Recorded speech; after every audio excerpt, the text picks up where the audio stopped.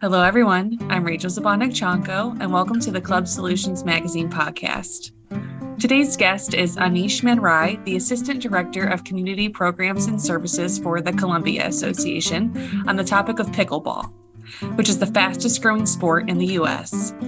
Anish provides a masterclass in everything you need to know, from why the sport is booming to how to market it, drive revenue, and much more. Enjoy. Hi, Anish. It's good to see you, and welcome to the Club Solutions Magazine podcast. Hi, Rachel. Great to be here. Thank you for having me. Yeah, I'm really excited to talk about this topic, which is pickleball. It's something I know you're very passionate about. Fastest growing sport in the country. You have to embrace it. It's Yes. a really cool, addicting sport. Yes. Yeah, I feel like pickleball courts are kind of popping up everywhere. We're actually having a huge complex installed here in Louisville, Kentucky by the end of the year or early next year. So super excited about that. Yeah, no, it is cropping up everywhere. And now there's even indoor facilities that are coming up everywhere. It started outdoors, but now indoors are cropping up everywhere as well. Yeah, very cool. Well, tell our audience a little bit about yourself to start and your organization. Yeah, absolutely. Again, the name is Anish Manrai. I'm the Assistant Director of Community Programs and Services for the Columbia Association in Columbia, Maryland. We are home to about 105,000 people in the city of Columbia. Columbia Association is a not-for-profit community services organization. We are all about enhancing quality of life and providing opportunities to folks far and wide in our community and beyond. And last week we also got awarded the 6th best place in the nation to live by Money Magazine and the best place in Maryland. So it's a really neat community. We operate everything that Columbia has to offer, whether it is sports and fitness, community services. We got about 95 miles of open pathways. We have tot lots, arts centers, teen centers, school age programs, before and after school care. You name it, and we have our hands in a little bit of everything to really kind of enhance quality of life in Columbia. Very cool. Tell me a little bit about your pickleball offerings and as well, how long you guys have offered it and how many locations that you have it at. Yeah, so we informally kind of debuted pickleball here because it is the fastest growing sport in the nation. So back in the summer of 2014, we launched pickleball here at Columbia Association. We began by just putting some blended lines on some of our outdoor tennis courts at one of our outdoor facilities and started kind of growing the sport from the grassroots level. Come full circle, the sport has continued to grow at a very exponential pace that actually back in 2018, when we were building a brand new indoor tennis club and we're going to get rid of one of the outdoor club bubbles that we had. At that point, we said it was a really good opportunity for us to convert 2 outdoor hardcourt tennis courts, and we built a beautiful state-of-the-art 6-court pickleball facility with lights. So, folks are even playing till 10, 11 at night out there. And those courts are pretty much maxed out every day of the week and the weekends.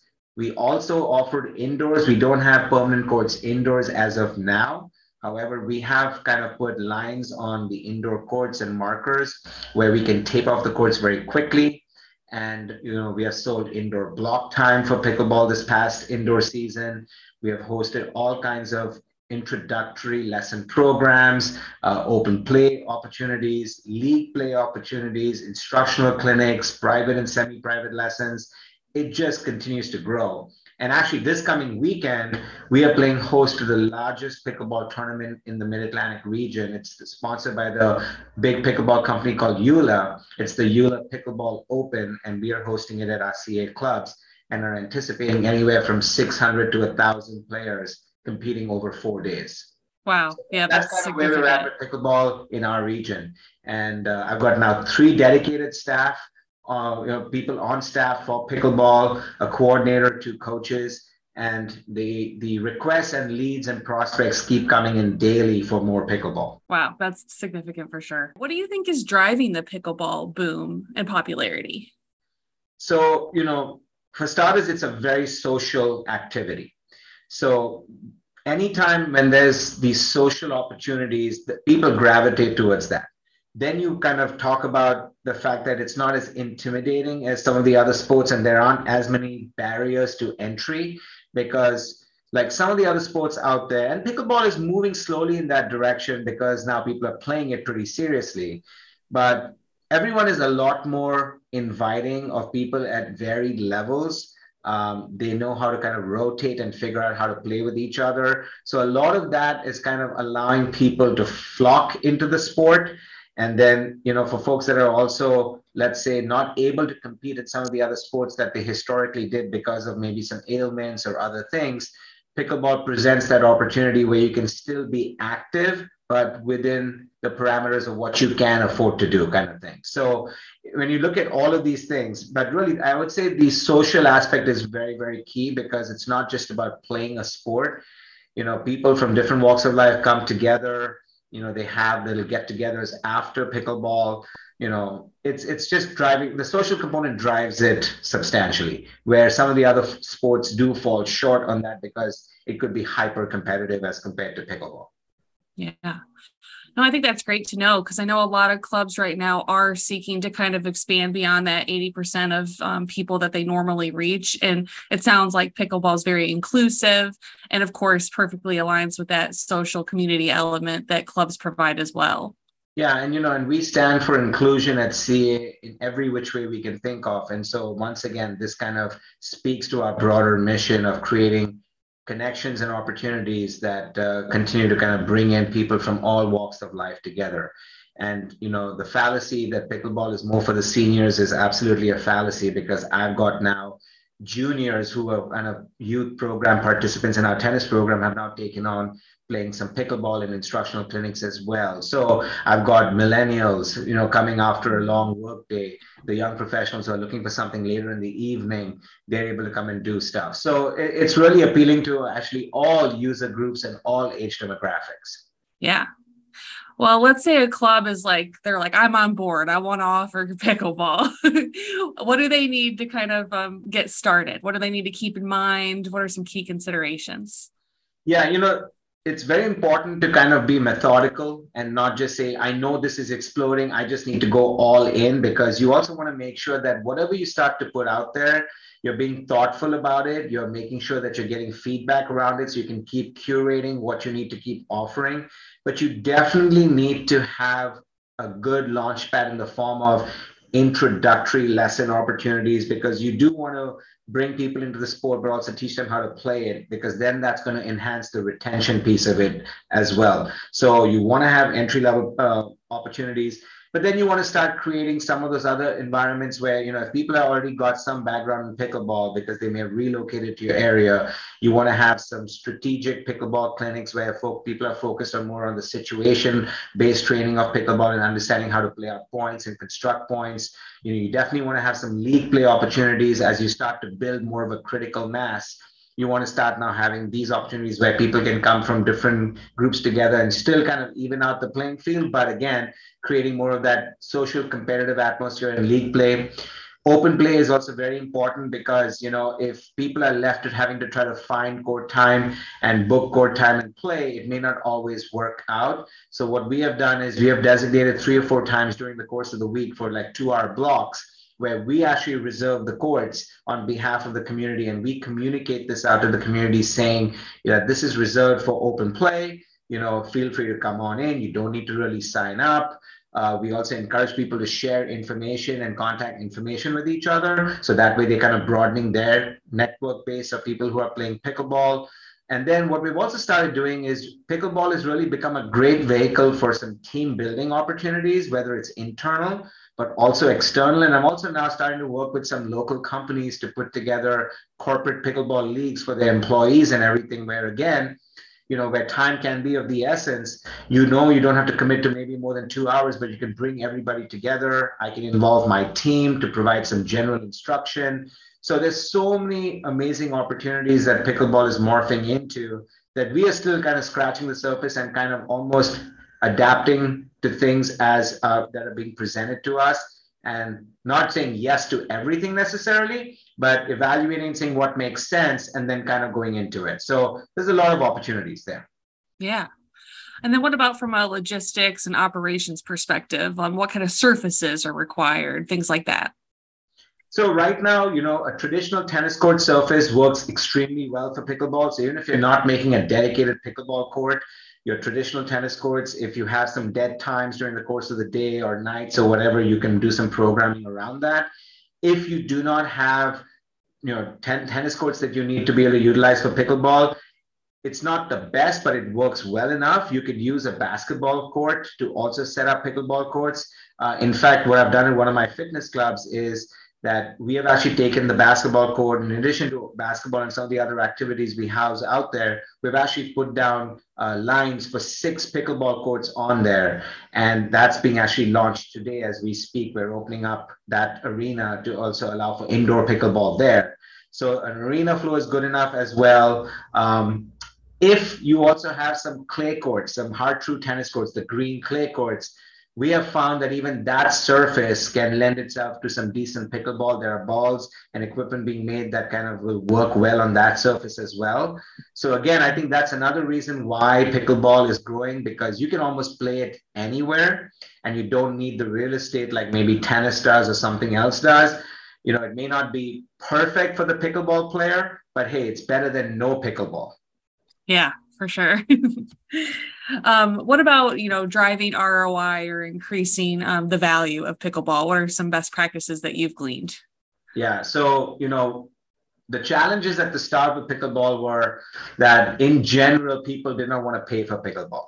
They wanted the courts, they wanted the opportunities, but somehow, for whatever reason, there was this takeaway that maybe I should not have to pay for pickleball. And I think that is part of the education and the awareness and the patience that we have had to also put in place to have those conversations with the users, to help them understand that it's not any different than any of the other sports that we're offering out there. Just like tennis players, they have to rent and pay for indoor tennis courts. Why shouldn't the pickleball players do the same thing? But also helping them understand the economics from the standpoint of, hey, when a tennis court is rented, you've got 4 tennis players paying for, let's say, the 60 minutes or 90 minutes of court time.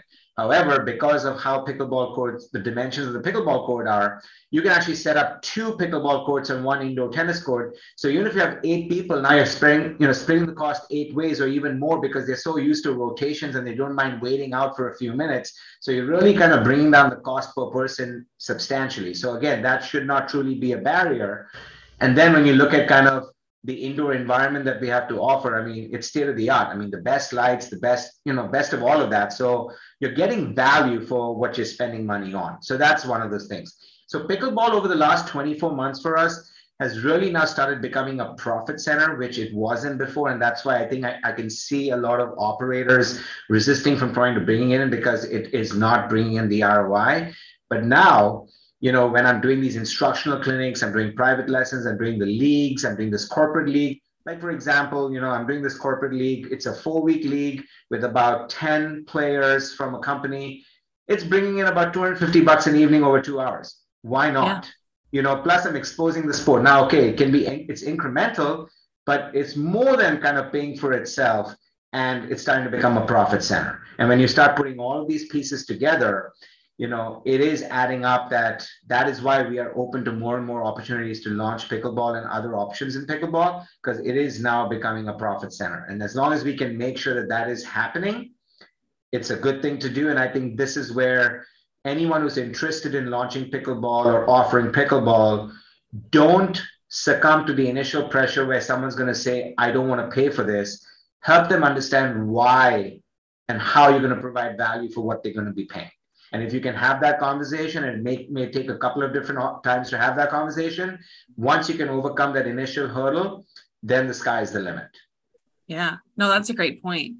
Yeah, that's really interesting to hear about the evolution of it too, from like the consumer's perspective, and it just really becoming this legitimized sport that does have a lot of value attached to it. Yeah. And, like, for example, on a Saturday this past winter, and I'm already getting a request for this, but this past winter, I had one tennis court that, was not consistently being used for something tennis oriented between 2 p.m. and 7 p.m. on a Saturday at one of my indoor locations. And I had pickleballers come and buy off 5 hours of block time for 35 weeks. And I was able to get consistent revenue for that one court, which it would have been hit or miss all season. But they were happy because they were able to get about 30, 40 people out there, rotate and play and have a fun time. They brought, a portable sound system, and they had a blast. So, and I was able to spend 5 hours of indoor court time for every Saturday for 35 weeks. Yeah, wow. So very generated, decent amount of money with that as well. So, there's some opportunities. You just have to have an open mind and be creative and listen to what they are looking for, and then see how does that fit into the big picture of what you have to provide. Yeah, makes sense. So I've also heard that there can be sometimes beef between tennis and pickleball players. Is that true? And is that becoming less frequent as pickleball is becoming more established? Yeah, it's kind of funny. It's a good question because I definitely encountered that earlier on, but I kind of realized that part of the reason of some of the friction was actually driven by staff, because some of the traditional tennis coaches or tennis programmers were so passionate about tennis and not necessarily open to embracing another sport that our members were picking up on that level of discomfort from staff itself. And then that was morphing into the friction, saying really nobody wants to have pickleball, including staff. So I think as long as the staff representing the organization openly and transparently has these conversations and shows that we're embracing all of this, and we're going to find ways to have both user groups coexist, and then just deal with individuals on a case-by-case basis by having those conversations and hearing what the concerns are, and then figuring out what are some of the solutions to that. Generally speaking, it does put a lot of this angst to rest. But the key is you're going to have to put yourself out there and have the conversation with both user groups. But you have to come across as someone authentic, that you are looking to support both sports and more if needed, because ultimately we are an inclusive organization. It's all about diversity of programming. And our job is to make sure that we're really taking care of the entire community and no one is getting any preferential treatment. But it's about having those honest conversations and discourse. Yeah, no, that makes sense. What about marketing pickleball? Any tips for clubs on that front? Yeah, so, I think one of the most important things that we were able to do was we were able to kind of team up and partner with the local pickleball association, the Howard County Pickleball Association, which is now got over 600, active members. In fact, the person I hired to actually help launch the pickleball program was one of the founding members of the Howard County Pickleball Association. So we started to build that relationship and kind of make an ally that way.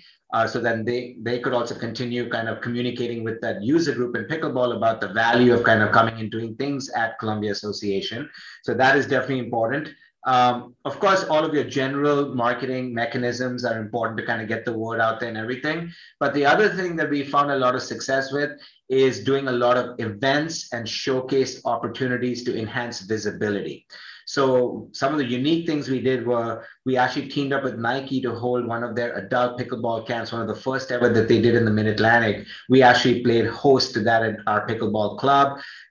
Colin Johns, who is one of the top players in the world, actually came and led the clinic. So again, There's a lot of visibility there. So that brought in a ton of people, and we got some press out of that as well. So that helped. And then, pickleball was having, there was this opportunity to kind of set an informal world record for the longest lasting pickleball game with points and this and that. So we actually decided to host that informal thing and got a lot of buy-in from pickleball players and the local pickleball ambassadors, which are part of the USAPA, which is the United States, Pickleball Association. And we spread the message around. And we actually started this match, so-called match, and we had about 35 to 40 people register for it. And it began at about 8 a.m. and went till all about 8 o'clock at night for like 12 straight hours. People rotated and played in and out for this ongoing match. And we played over 700 points. One of the local TV stations came and covered it because it was this unique thing that, CA was doing in one of its clubs around pickleball. And they were hearing about pickleball, and now this world record thing was going on. So, all of these unique things were kind of raising more questions and kind of putting it on people's radar. Hosting this this tournament that we're going to be hosting this weekend is going to really enhance our visibility even more, because we got people coming from all over the region and some even nationally for this big tournament. And what the title sponsor is one of the biggest brands in pickleball. So there's so many sponsors that have come out through the woodwork to support this event. So when you look at, so if you can do some of these things, which should not be a heavy lift because you can get volunteers, you can team up with local pickleball associations. I mean, you can't even pay for this kind of publicity. There's no marketing campaign you can run internally that can give you this kind of exponential publicity. Yeah. Well, it sounds like it's really important to understand who the key pickleball players and associations and clubs are in your community and really get involved with them. Yeah. I mean, and I think, as long as they all understand that you truly want to support the sport and you can overcome that, because I think for whatever reason, again, I can't really put my finger on it, but somehow when pickleball started growing, there was this absolute feeling that nobody wanted pickleball around. Yeah. And so everybody was coming from a place of like, I know you don't want us, but we are going to be here. And so that does not lend itself to a good initial conversation when you kind of start from that place. But I think, over time, we have absolutely overcome all of that in our community as well. Tennis players are becoming a lot more embracing of it. We have continued to position pickleball as an extension and complementary to tennis also for all the tennis players. And we're really positioning ourselves as a total rackets program and not just tennis and pickleball, but a total rackets program, because there are a lot of complementary skills one can actually utilize from one sport to the other.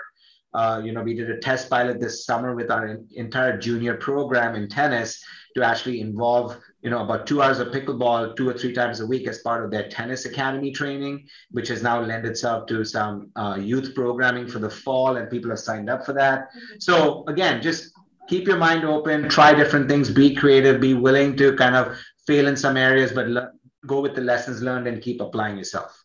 Yeah. Yeah. This has been a great crash course in pickleball. I feel like if you had to give a TED talk, this might be it. It could be it. I mean, again, I'm a lifer in tennis. I mean, that was my background before I went into more of the business side of running operations. But, I realized very quickly that there's no reason for the two of sports to be clashing. I mean, it makes no sense from a consumer standpoint, from a user standpoint, and definitely from an operator standpoint. I just had to make sure that we were patient enough to have those conversations and listen to everybody and say, okay, let's see what we can do. And even now I have people coming to me and saying, hey, why don't you build an indoor pickleball club? And it's not that we don't want to build an indoor pickleball club. Everything is a process. And so as pickleball continues to grow and evolve and become more of a profitable, setting for everything, then automatically some of these other things become a more natural conversation and kind of process to kind of building other things. But you can't just go all in and without even having something and say, I'm just going to put in and build an indoor facility. So, it's a process. And as long as you're approachable and transparent, people are going to respect that. Yeah, makes sense. All right. Well, are there any final pieces of advice that you could share on pickleball?